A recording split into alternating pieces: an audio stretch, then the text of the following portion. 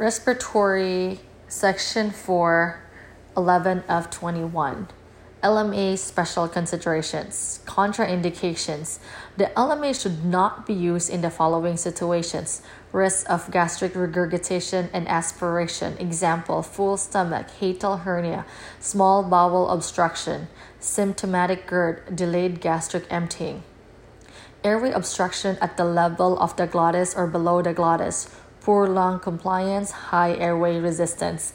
In the event of a cannot ventilate, cannot intubate scenario, the LMA can be life-saving and should be used even if the patient is at risk for aspiration.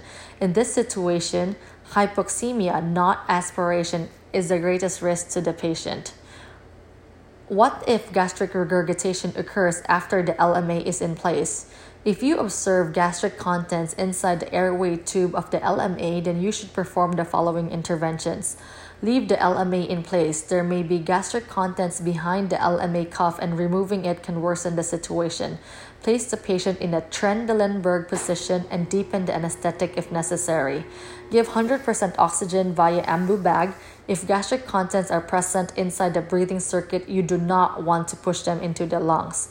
Use a low fresh gas flow and a low tidal volume. Use a flexible suction catheter to suction through the LMA. Use a fiber optic bronchoscope to evaluate the presence of gastric contents in the trachea. If present, then consider intubation and aspiration protocols. Even though an LMA does not provide a truly secure airway, it does shield the glottic opening. The risk of gastric aspiration is low when used in patients with a low risk of gastric regurgitation. The incidence of gastric aspiration with an LMA parallels the incidence during non-LMA general anesthetic, 2 to 6 is to 10,000 cases. Additionally, the LMA does a better job of protecting the airway than a face mask. LMA and asthma. Volatile anesthetics obtund the pulmonary reflexes.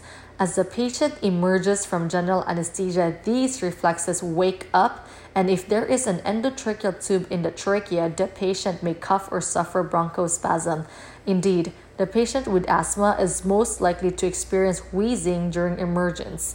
Since the LMA sits over the glottis, there's nothing inside the trachea to stimulate it during emergence.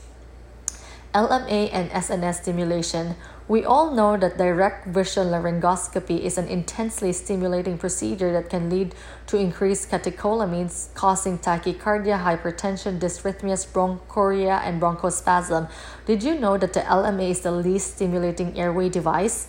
The tendency of airway device placement to activate the SNS from most to least stimulating is: number 1, most stimulating is the combi tube. Number 2 is direct vision laryngoscopy. Number 3 is fiber optic intubation. Number 4 is LMA.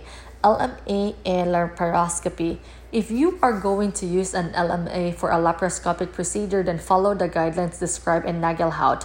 Observe the 15 rule, which use less than 15 degrees tilt, less than 15 centimeters of water intra-abdominal pressure, and less than 15 minutes of insufflation.